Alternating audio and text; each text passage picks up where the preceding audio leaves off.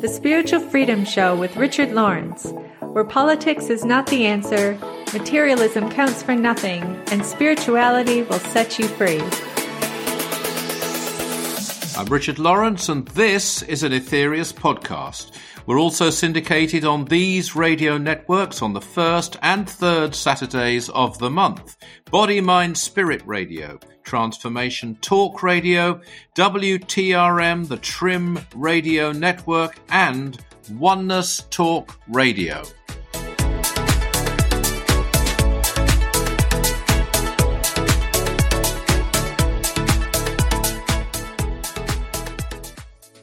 Well, welcome to the Spiritual Freedom Show, and together with my producer Darren Ball, we're welcoming you very much to this and carrying on from last time with the chakras are the journey, because we talked about the journey of life being a journey of consciousness from the lowest of our major chakras, the base center, through each chakra in turn to the highest one, the Brahma chakra. Technically, it's a movement of Kundalini, whether you're consciously aware of that or not, through and to each of these centers, through the spine, the center of the spine actually, awakening them and revealing higher levels of realization as it does so.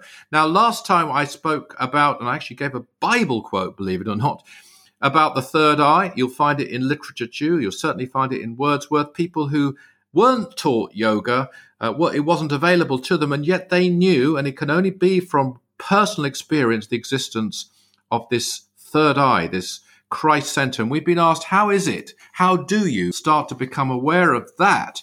Now, the Master Aetherius answered this brilliantly in 1957. He gave impeccable advice, I feel, for those who would raise their consciousness towards the third eye or Christ center. I'd like to read to you what he said. And if you like, you can try to practice this. In fact, you can practice it right now if you wish, if you're in a safe situation to do so, uninterrupted and so on. It's a very short extract, but you can try it as I read it to you. And this is what he said. Dear friends, let us have silence. Now in this silence, close your eyes, and with your eyes closed, look upwards towards a spot in between your eyebrows and a little above them. The spot where the physical manifestation of the so-called third eye is. The actual eye itself, of course, is in the subtler bodies. Look upwards towards that spot. So that's the end of the quote. It's given, as the Master Aetherius always does, in a conversational, very encouraging, very helpful manner, but I believe it's extremely precise, far more than it may appear to be. Because right at the beginning, as you'll notice, he's telling us to look first of all towards the spot where the physical manifestation of the so-called third eye is. Now, we don't dwell on that. In fact, some say it's dangerous to dwell on the physical spot, but we have to take our consciousness there first and then look out. And this is where our focus should be, several inches in front of it, to the spot parallel, if you like, with that, but in the aura. That's where we're focused. But it's that movement and upwards first, so that the consciousness is coming from there and not perhaps from a lower center. Not that there's anything wrong with awakening your lower centers. We need to do that, such as, for example, the solar plexus center brings on clairvoyance, psychic abilities, and many other things. But this is an attempt to raise our consciousness upwards to the Christ center. So it's very important, you'll find, that you first raise your consciousness upwards and then look out towards that spot. I think that's what the Master Aetherius is really telling us. And I hope that's very helpful advice to those of you who have asked about that. But the average person, and this is the great thing, can achieve a natural and unforced rise of Kundalini, opening the chakras and taking us all the way to the verge of a depth ship, according to the third freedom, delivered through Dr. King by Mars Sector 6, through service.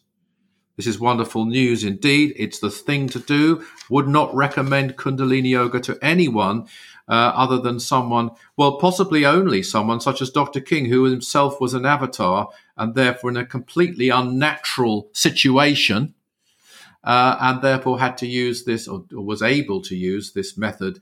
It's extremely dangerous, but service is safe. And these are some words that Dr. King said about this when he gave his lecture on the third freedom in 1961. Could you please play that, Darren? The average man is told here that Kundalini rising in unforced fashion gives a balance to the centers. Can you do it by forcing it and still have a balance to the centers? Oh, yes, you can. And there comes a day when you will control Kundalini, so you can rise it up and put it down again with your mind. That's what every transmission, what I do, bring Kundalini from a lower center to a higher center, lodge it there, gain telepathic rapport, afterwards put it back again and able to walk about and so on. It's simple after you've done it a few hundred times, they say. So, for the ordinary man, though, he can become enlightened, and because when you rise this Kundalini up here, when it begins to rise up here, these centers become activated, and they're like floodgates. This center here attracts a lower aspect of mind, which is a force outside the body. Only a low vibration of mind can enter in here. A higher vibration of mind can enter in here, but when we start talking about the heart and the throat and the Christ center, we're talking about the highest mental vibrations can enter. Because when Kundalini is lodged in there, these gates open, and in comes this pressure of mind, which is an energy. Not only that, but the brain is activated in such a way that it can translate and understand this mind. That's the most important thing. And it is the power, the female power of Kundalini in the base of the spine, or the serpent power, which gives this ability. Well, service is a way towards this kind of development. And it'll do it in an unforced, undangerous, natural fashion. This is given to the majority of people. Brilliant, brilliant, fantastic, and very encouraging. And I want to share with you, before we end our journey through the chakras, as it were, or the chakras are the journey, an realization that I had. I don't offer it as fact. It doesn't come from Mars Sector 6. It doesn't come from Dr. King. It comes from little old me. It's not coming from a master, therefore, and you can take this or leave this, but let me put it your way. And it's this. On this earth, as Dr. King has revealed, there are 7 realms of existence. This is known. The one we're on here, the level 1, is the physical realm, and there are 6 higher ones. There are actually 4 lower ones, but we're going to disregard those. They shouldn't be there anyway. But these 7 levels are levels of consciousness. And when we do die, unlike a certain so-called enlightened teacher who didn't know this, but that I saw recently, but this is the fact, we go to the level we deserve, according to our state of consciousness. It's a vast subject. It's covered brilliantly by Dr. King in lectures which are available. But also, as well as there being 7 levels, there are 7 major psychic centers or chakras. And it came to me that the vibration connected to those chakras could be taken to relate to each one of these levels. So level 1, a materialistic realm which we inhabit, could relate to the vibration of the base center. Although there is the capacity, of course, to tap higher levels as well here, but it could relate to that. Level 2, the sex center, governs things like family tie, possession, desire in all its forms. Level 3, the solar plexus would relate to the intellect, ideas, theories, knowledge with a small k. Level 4, the heart center would govern a more spiritual expression with intuitive awakening and a deeper realization, a higher frequency of love. Level 5, the throat center, we're moving here towards adeptship, creative genius, cooperation with the spiritual hierarchy. This is one of the realms of the masters. Level 6, the Christ center or third eye. mastery, samadhi, representing perhaps the Great White Brotherhood on an even higher realm of the masters. Level 7, the crown center or Brahma chakra, cosmic consciousness, a realm which is uninhabitable for too long, just as cosmic consciousness should not be dwelt in for unlimited periods, but detached from, as Mars Sector 6 tells us in the fifth freedom. So I offer that for your contemplations as a possible thought. Of course, these levels won't be limited only to that particular vibration, but they could govern a certain aspect of it, in which case there's a correlation between the chakras and the levels of consciousness, 7 in both cases. I don't think you've heard that anywhere else before. It's something that came to me, and I thought I must share that as a thought. What are your thoughts on that, Darren? Hi, Richard. Yeah, I think, the way you described the chakras and the levels, I found that very helpful in terms of the choices we make about our life now, because for me, the way I look at it, just based on you described it, is sort of like, am I trying to attune myself to like a level 3 vibration, with its ideas, theories, and knowledge, with a small K, as you say, or to a level 4 vibration with its spiritual expression, intuitive awakening, and love, or even to a level 5.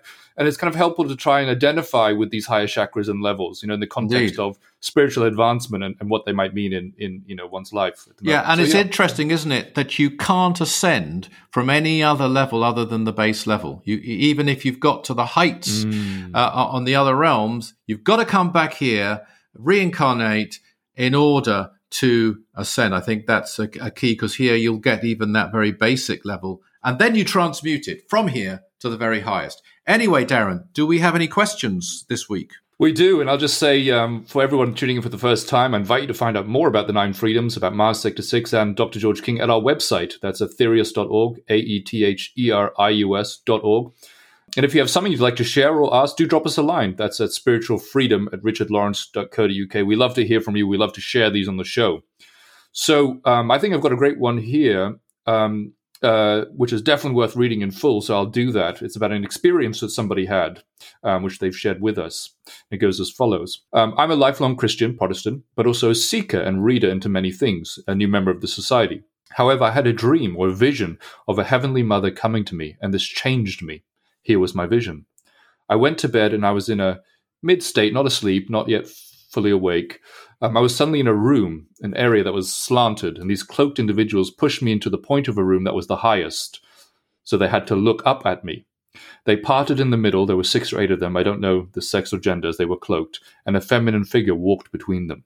She was cloaked, but I could see her nose and lips. Some hair curled out of the hood, and she carried a chalice. She looked like a Rorik's painting of Mother of the World, if you know that one. Mm-hmm. She approached me. Her lips drew a slight smile, and she reached out her arms, wanting me to take the chalice. As I reached for it, I felt her glowing aura. It was so beautiful. I felt nothing but pure love. It was so unearthly. I felt like nothing else matters but to be in her presence. I didn't want to ever leave. How do you explain absolute bliss? Connection to pure love? I felt this. I wish now I could remember all of how that felt. It was the best feeling ever. As I accepted the chalice, she told me I was hers. And as she stepped away, I felt myself coming back to earth. The following night, I felt her presence in the room, as if letting me know that she was watching over me. Okay, she never said a name or who she was. I just assumed it was Mary. And I wonder if anyone else had an experience something like this. And after this experience, it made me a seeker. And I wondered, what do I do with my experience? Beautiful, beautiful, wonderful. Thanks for sharing that. And I would only say this, that Dr. King said many people from the Christian tradition who have visions of a high force sometimes attribute it to Virgin Mary. It isn't necessarily the Virgin Mary, though. It's a female force, a female presence. I wouldn't like to say exactly who. In some ways, it doesn't matter exactly who. That's an absolutely beautiful experience, I think, Darren. Yeah, it's very archetypal, I think, of that divine mother presence and how it manifests in that way for people. And I think, in terms of this person's question, service, I think, as you've said before, is always the answer, and becoming a living embodiment of this love energy and a channel for it in our world. It is, and service is the jewel in the rock of attainment. And on that note, we close this show.